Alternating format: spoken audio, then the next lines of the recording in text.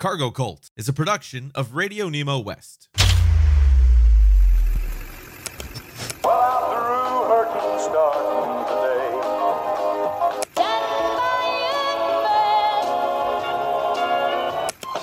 Breaker 1, this here's a rubber jet.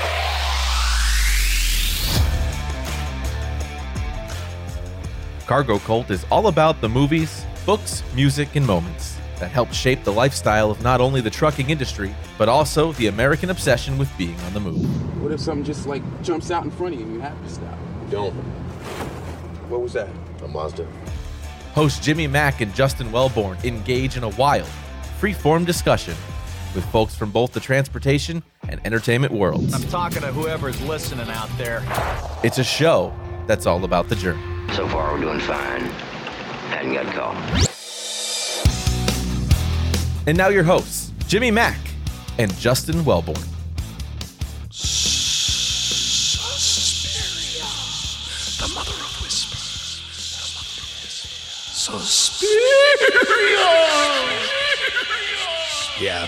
I don't even know how to begin talking about this movie. You're the one that wanted it. You got to start talking about it. Okay. Well, I mean, to even begin to understand how influential this movie is, it's just kind of beyond the pale. We're using it in the context of the call to adventure because our main character, the woman that shows up, played by Jessica Harper, is this Susie Bannon, and she shows up at the Berlin airport and is driven out to this mysterious academy, and it turns out to be a dance academy of some kind. And one of the ladies just comes running out the door. There's a horrible storm, and then she is just brought into this world. She takes the dive into the unknown, and unfortunately, the unknown is a giant coven of witches.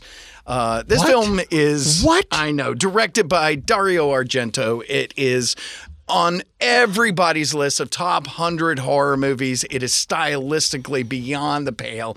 It is beautiful to look at, almost incomprehensible in some of its plot points, and the gore in it is just delightful. It's European even. They had to cut out something like 7 minutes to release it in the United States to make it a little more palpable for audiences. But it is such a literal trip with its soundtrack by Goblin, who is called The Goblins in the credits of the actual movie.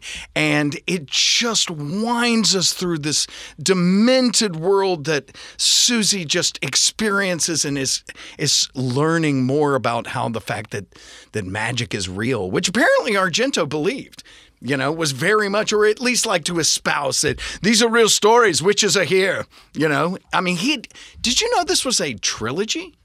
This is one of those strange things. He called it the Three Mothers. It's the other movies are Inferno and what's the other one? Do you remember?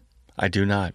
It is... I've got Sasha. I want to look up Mother of Tears. That's the last one. Sasha, do me a favor and look up the phrase. He's used it correctly, beyond the pale, and look where the term comes from, because I think in a lot of ways it's a great phrase. And we talked about last time, going to hell in a handbasket.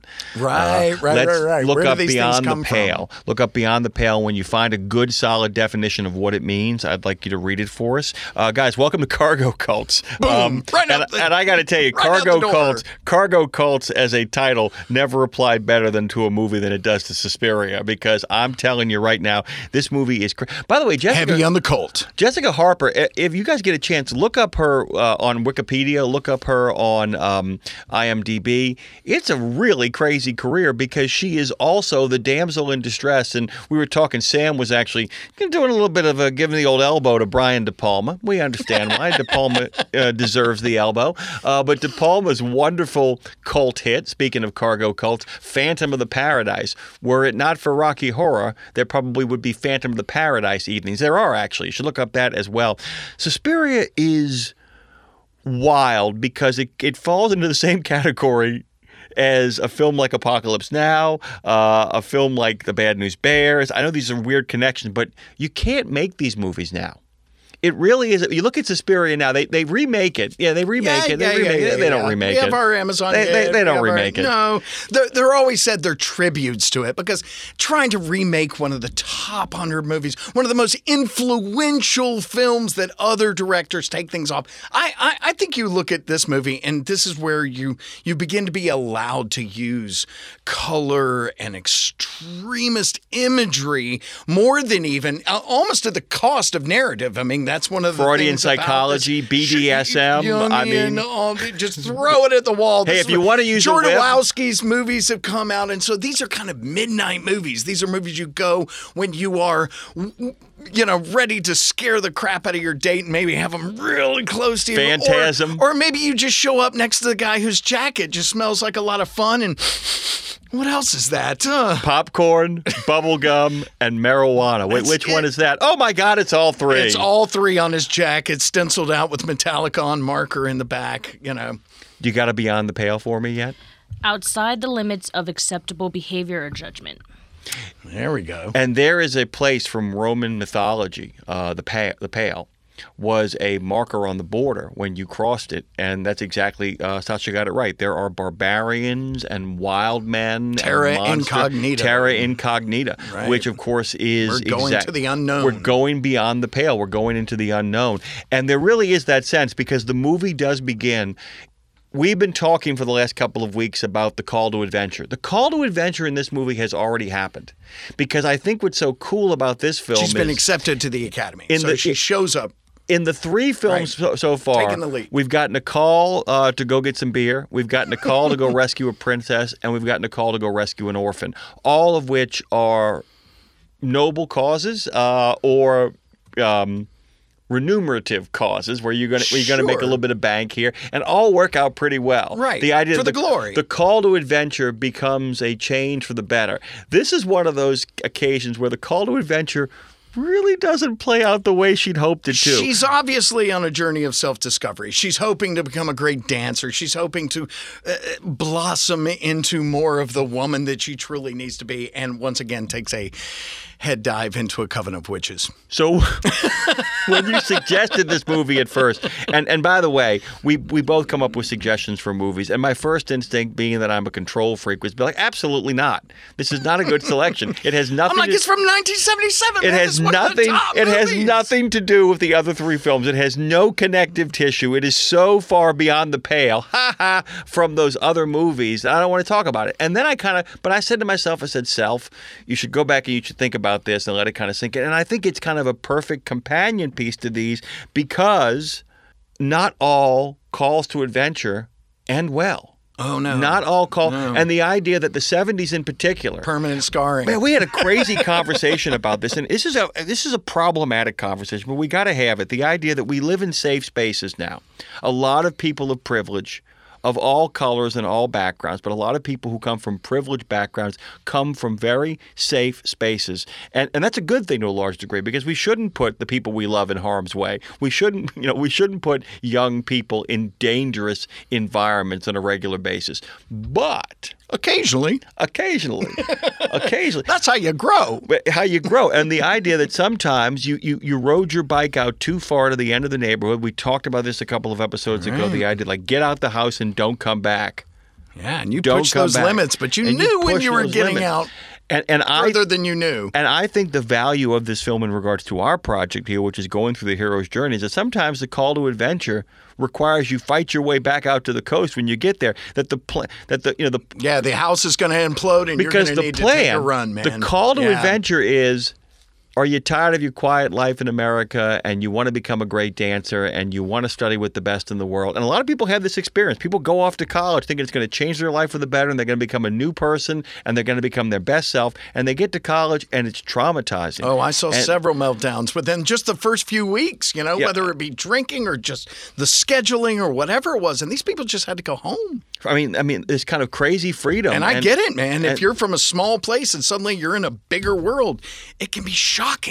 Tear the rug out from under what you believe that you are, which is one of those things that I've always tried to embrace more.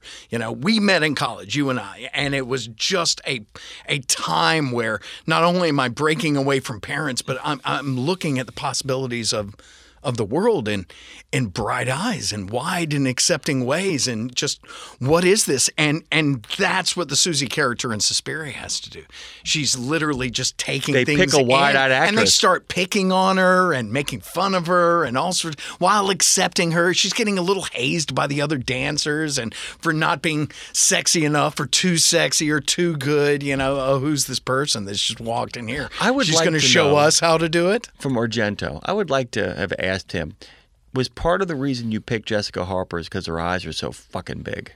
She's kind of perfect for the role in the way that her eyes are Carrie huge. Fisher has such startling features, and her eyes too draw us in to the entire idea, but one way or the other. And these were people that were also auditioning at the same time. I mean, Jessica Harper turned down a role in Annie Hall to go do Suspiria. You know, another movie that came out in 1977, you know. Well, the other crazy... And she just, the way that she wide-eyed looks at the world all around her, which is just so full of color and set pieces and bizarrity that she's just drinking it in. And even her lines, they almost seem minimal. Everybody else seems to be talking, and she's just observing and bringing it in. Sam, do you know the story? He brings up a good point, too. Do you know the story about Carrie Fisher and Sissy Spacek? Do you know that story about Carrie Fisher and Sissy Spacek and Brian De Palma and George Lucas? I don't believe I do. Oh my God! That there is there are a lot of debates about it, but that both were on the finalist list to play Carrie and Princess Leia, and that Lucas originally wanted Sissy Spacek and Brian De Palma wanted Carrie Fisher to play Carrie, and they swapped. Thanks for listening to a preview of this episode of Cargo Cult. Like what you heard? Hear more from Jimmy Mack and Justin Wellborn exclusively on the SiriusXM app. Subscribe today at SiriusXM.com.